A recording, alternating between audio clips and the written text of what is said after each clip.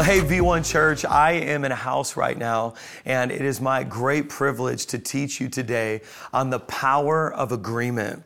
And this is going to be a powerful word. I want you to start with Matthew chapter 18, verse 19. And before I jump into that, can I just say, you are witnessing one of those sermons that will eventually become part of the archives, one of those messages that will, I believe, be a historic dividing line between seasons, because right now what's happening is that V1 Indiana is going weekly right now, and I am so excited. And no, we're not going weekly from a house, even though I'm broadcasting from a house, but I'm here because this symbolically represents the end of an era. We're still going to meet in houses for connect groups, but we are at the Art Theater in Hobart as a large inspirational gathering, just like you saw in Acts chapter 2, and we are weekly. So we are right now a global church with national locations. Can you believe that? Like, just saying it out loud.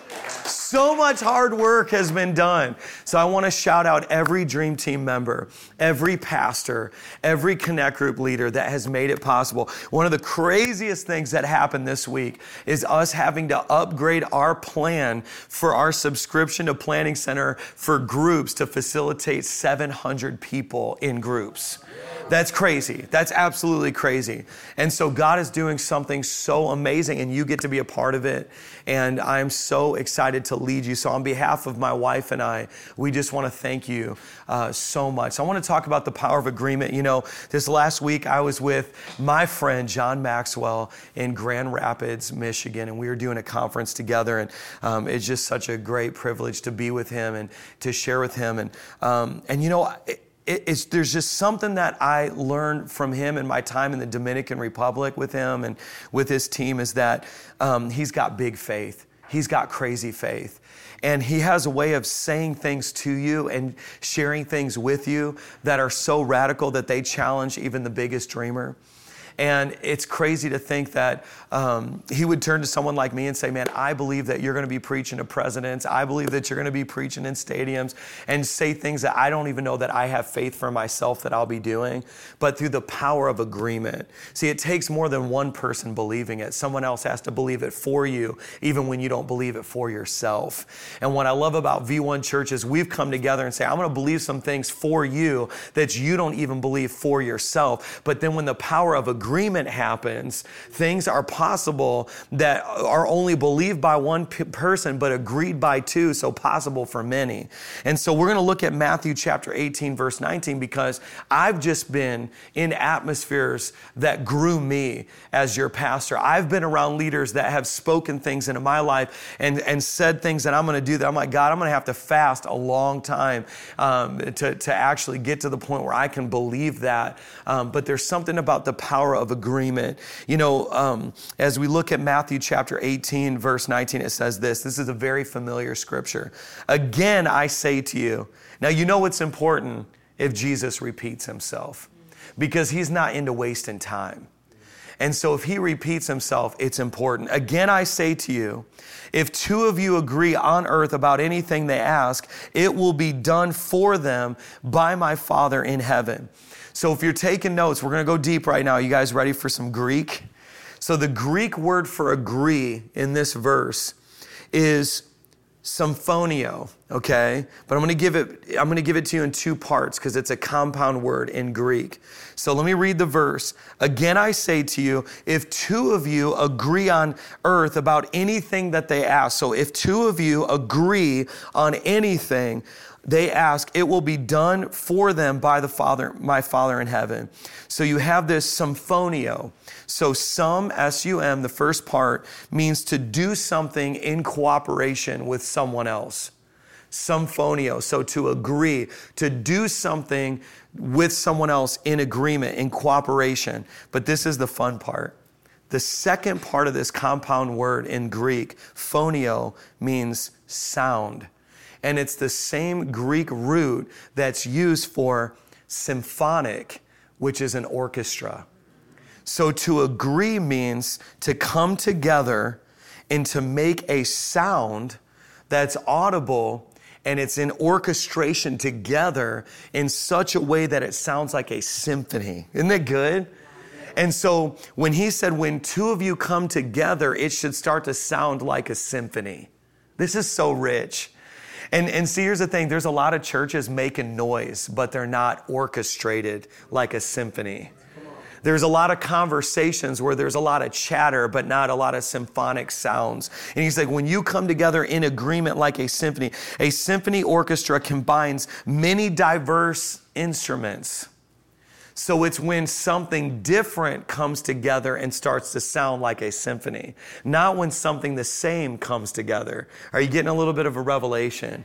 Okay, so let me put it like this for some of the hood rats with me here that need to be broken all the way down to the basics. There's no need for agreement if you already agree. There's only a need for agreement where there's disagreement. So where there's disagreement that's turned into agreement before the Lord, it sounds like a symphony, and then things are released to them. Isn't that amazing? Yeah. And so, oh man, this is gonna be so good. I can already feel it. All right, so I'm gonna go a little bit deeper. Let me give you more of the word. Numbers chapter 13. So let's go Old Testament. Numbers chapter 13, verse 27 through 28. And they told them, now who are the they? Who are the they? The they are the spies. You all heard about the 12 spies. Yeah. And the 12 spies are going out on behalf of Israel now to begin to infiltrate what is known as Canaan, the promised land. This is the land flowing with milk and honey. This is the place you don't have to take your kids to daycare because you're a stay-at-home mom now. I know I'm speaking to somebody. This is the place where you finally make enough money to have a car that has all 4 brand new tires, not 2 new tires at a time, and you rotate them because I'm talking about the promised land. And so all of a sudden, they're spying out the promised land. Now, I want to back up because preachers often preach this, but they don't know the Greek and Hebrew roots. The Hebrew word that's used for spies actually is the same word used for men and observers. So the reality is these guys were not professional spies. They were just men who observed. So and listen, all of you are observers. You observe life, you observe church, you observe family, you observe social media. And so they're looking at the promised land and it says this, we came to the land to which was sent us. Now it flows with milk and honey, and this is its fruit. However, listen, I always listen for the however. Because the however is usually what disqualifies the promise that precedes it. When you start putting a however after the promise, you're nullifying the promise. Like God wants to bless me according his riches and glory. However, I'm not college educated and it's hard finding jobs and you don't know my region. See how the however will disqualify the promise that precedes it? You know, and so sometimes we've got to delete the however to keep the promise so it remains. Yeah. And so it's, however, the people who dwell in the land are strong and the cities are fortified and very large. And besides, we saw the descendants of Anak there. So the 10 spies, these 10 observers, they emphasize the difficulty. Right now, we're becoming a global church with national locations. And there's a lot of temptation to say a however after we say what God already promised us as a church. However, Northwest Indiana, people, it's blue collar. They got jobs. They've been burned by church. It's the Bible Belt. They've had bad pastors that abuse them. Like, no, come on. I'm not going to let your however exempt me from the promise that I know God spoke to me. I'm looking for a different kind of person. But see, these 10 spies, these 10 people, they emphasize the difficulty. And here's the thing about that. When I showed up to Long Island, they said, this is the graveyard of churches. And guess what? If they came into agreement, they made it true. So I'm going to say something that probably no preacher has ever told you about the story of the 12 spies. All 12 were right. Because whatever you agree on is what happens. All 12 were right. The ones who said we can't were right. Because as soon as they said we can't, they can't. The 10 who said there's no way that it can be possible, I know this is speaking to somebody. That as soon as whatever you say and you come into agreement. So there were 10 of them that agreed that it wasn't possible and they were right. And there were 2 that agreed that it were and they were right. Let me look at this with you. Numbers chapter 13, verse 30. But Caleb quieted the people before Moses. Why did he have to quiet them? Because it sounded like noise and not a symphony. He knew that biblical agreement sounds like a symphony. It sounds like music. And it's the diversity coming together in unity that produces the music, the symphony. And so he quieted the people and said, let us go up at once and occupy it, for we are well able to overcome it. So all of a sudden what he's saying is, wait a second, I believe it's possible. No, I never saw the scripture like this. He says, let us go up at once and occupy it, for we are well able to overcome it. There's no however. There's no but. There is no, and you know what people will tell you? Well, I'm just being real. It's, hey, that's how people will tell you. I'm just being honest. They're saying, yeah, you're an honest liar. You're an honest, you're full of doubt and honesty about your doubt. You're honest about your doubt. And so people will try to put on you what they think is possible, their expectations, their fears. They'll try to place them on you. But what I love about Caleb is he literally says this. I wrote this in my notes. Caleb emphasized action, and then he gave a reason for his action. The other 10 people emphasized what was possible, but then why it's not possible. That's the equation. Is this blowing anyone else's mind? That is the equation. If you want to step into the promise, if you want to step into the fullness of what God has for you, the equation is emphasized what you're going to do and why you was going to do it. Like, I'm going to Northwest Indiana, I'm planting a church there, and many people are getting free because if I don't, they might go to hell. If I don't, people's potential and their purpose is never going to be unlocked. And so it's like, here's what I'm going to do, and here's why I'm going to do it.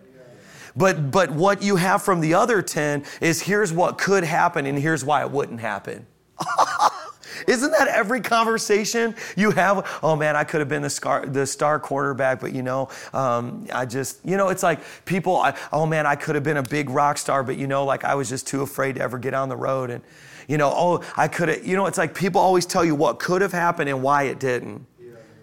But Caleb said, this is what I'm going to do and this is why I'm going to do it. There was a different spirit. And this is crazy. This is what I'm going to tell you is so crazy. No one was questioning whether or not they were the children of God in Israel. What was at stake was whether they were the children of God who were going to move into the promise or die in the wilderness. And what I've come to realize as a pastor for many, many years is that most of these issues are not salvation issues. This is not whether you go to hell or go to heaven. It's whether you go into the promise or you stay in mediocrity. It's whether you go into greatness or you stay in fear. It's whether you go into faith or you stay in fear. That's what it always comes down to. And here's the craziest part. So you have 12 men that all observed. Oh, thank you, Holy Spirit. They all saw the same thing with their eyes. But how they processed it once it went through their eyes determined what came out of their mouth. Here's what happens. It has to go through your eyes and then out and then through your heart before it gets out of your mouth. So what happens, this is the interpreter. And if the Holy Spirit is in here working and moving and teaching and instructing, you'll see the same steel mills. You'll see Gary, you'll see Hammond, you'll see Hobart, you'll see Maryville, you'll see Long Island, you'll see Queens, New York City. You'll have the same eyes, but a different heart will cause different words to come out. And see, what God's doing in this season is this circumcision of heart. He's going into callous places. I know this is a convicting word. Somebody's ready to repent right now. Somebody's ready to open up the altar right now because I feel this. When the pastors on Long Island told me it was a graveyard of churches, I said, you're right because you believe that, and your church will look like a graveyard. When in Northwest and Indiana, when they said there's no good pastors, I said, you're right, because you said that and you're dishonoring and you're causing these things to happen. But somebody's got to have a different spirit, because when you have a different spirit, which the Bible says Caleb was wholehearted. That means that when what came through his eyes, the window of your soul, went through this wholeheartedness and it was reinterpreted, here's what I'm going to do and here's why I'm going to do it. Man, this word is rich, but here's where it gets crazy. All of the other 10 died. Then the entire nation of Israel literally dies and they're struck down with a plague. How crazy is that? And so the consequences for agreeing with the wrong person is the death of purpose. The consequences of agreeing with the wrong person is the death of promises. Because see, it's not, a lot of times it's like, oh yeah, listen. People say, I don't believe in tithing. We don't get to give. Yeah, I guess, but read the Abrahamic covenant. Like there comes a point where it's like, if you don't believe, then you don't receive. It's that simple. Like you have a scarcity mindset and that's reflected in your budget. It's reflected in your finances. And that if you believe it, it's true for you. That God wants you to be a vagabond and a beggar, and he wants you to be in lack, and that's the way you interact with God. It's not God doing it to you. It's you not accessing what he already made available for you. But if you believe that, man, I can give freely because freely I receive, freely I give. I can give because I'm holding him to his word, that his promises are true. I can get, it's like, if you believe that, that again is you come into agreement with what God said and you begin to activate it in your life and it becomes a catalyst. So all 12 spies were right because they all received the destiny they prophesied. Whoo! 10 said, I won't get into the promised land. And they didn't. Yeah, they received what they said. They were all right. 2 said, we will, and they went in. So here's the thing. People say, oh, a church won't work where you're broadcasting on video. If you don't believe it'll work, then go find another church, because the people who do believe it will work, we're going to stay, and you're going to watch it grow, and you'll watch it work. You know how I know that? You clap for that.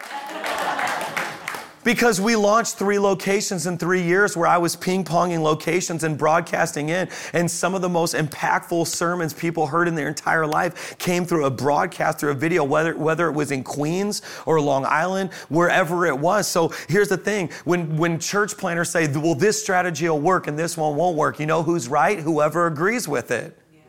So if you agree it will work, it will work.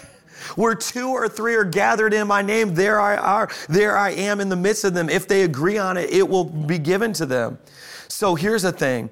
You know, Julie and I were talking about the last 15 years. This is a very surreal moment for us, you know, to launch a church in Northwest Indiana where we were born, raised, pastored for many more years. And then also simultaneously to know that so many of you on Long Island physically in the building, and then people globally are watching this right now. But I had this dream that I feel burdened to share, and it's a prophetic dream. And this dream that I had affected me profoundly. I just had this dream days ago. This dream actually was that in the dream there was this trailer, and it was in the middle of a field, and you know, like a trailer that you would live in. And it was the middle of a field, and this was a large field. And in that dream, my daughters Bella and Everly were there, and my wife Julie was there, and we kept going all the way up to the borders of this field, and then coming back to this small trailer. And my daughter Bella was leading Everly beyond the field, and and there were cities and amusement parks and all these things beyond this little field. And all of a sudden, you know, I kept chasing after Bella and bringing her back to this field, and her and Everly, you guys got to come back. And the last time I brought them back to this little trailer, there was this soldier, and he was there, he had healed up from war, but he lost limbs. He had his uniform still on, and there was this bed in the middle of the house.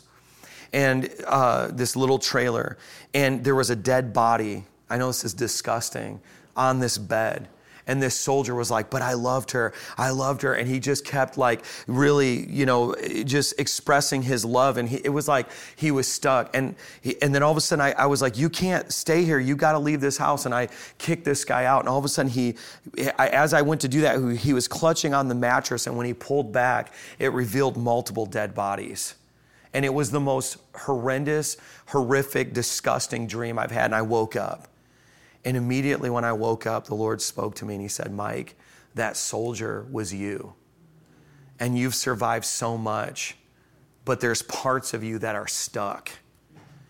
And you are literally holding on to carcasses in the middle of the smallness of a trailer in a field.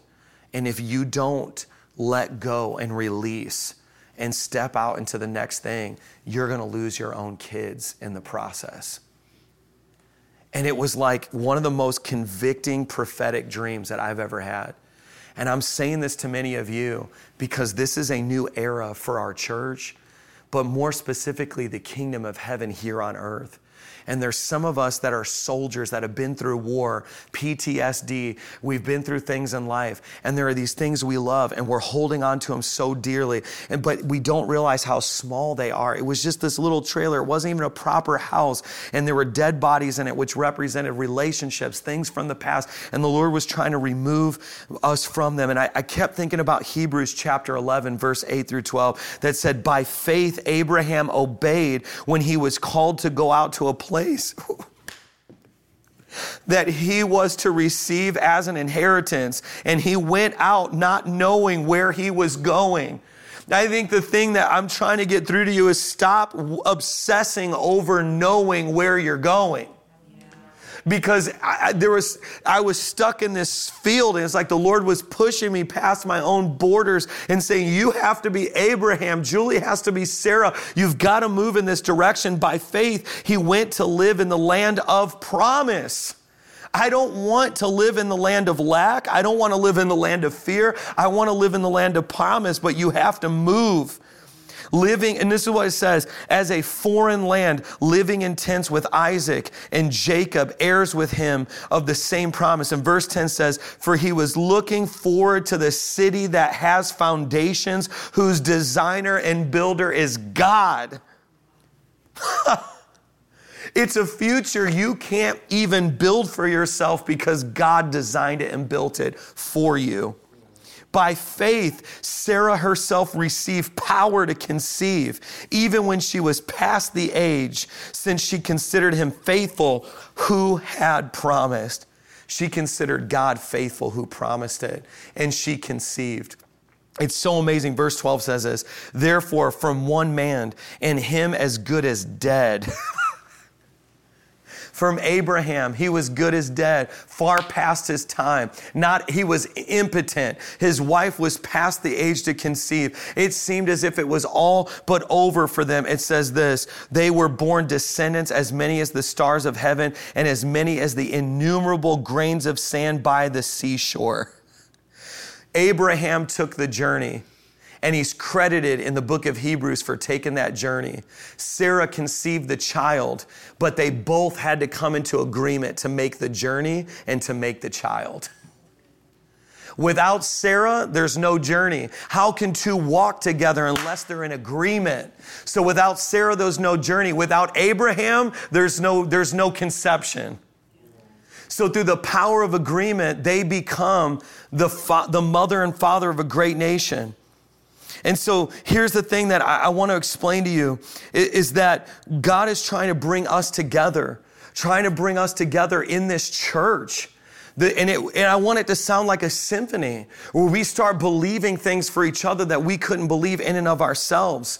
I want an Abraham to connect with a Sarah, Sarah with an Abraham. I want the most unlikely of people and the most unlikely of situations to say, I may not know your region, but I know your reason. And it's Jesus Christ and him being lifted up.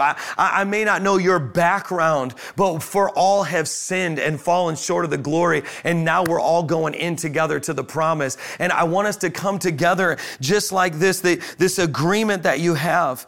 And here's the thing.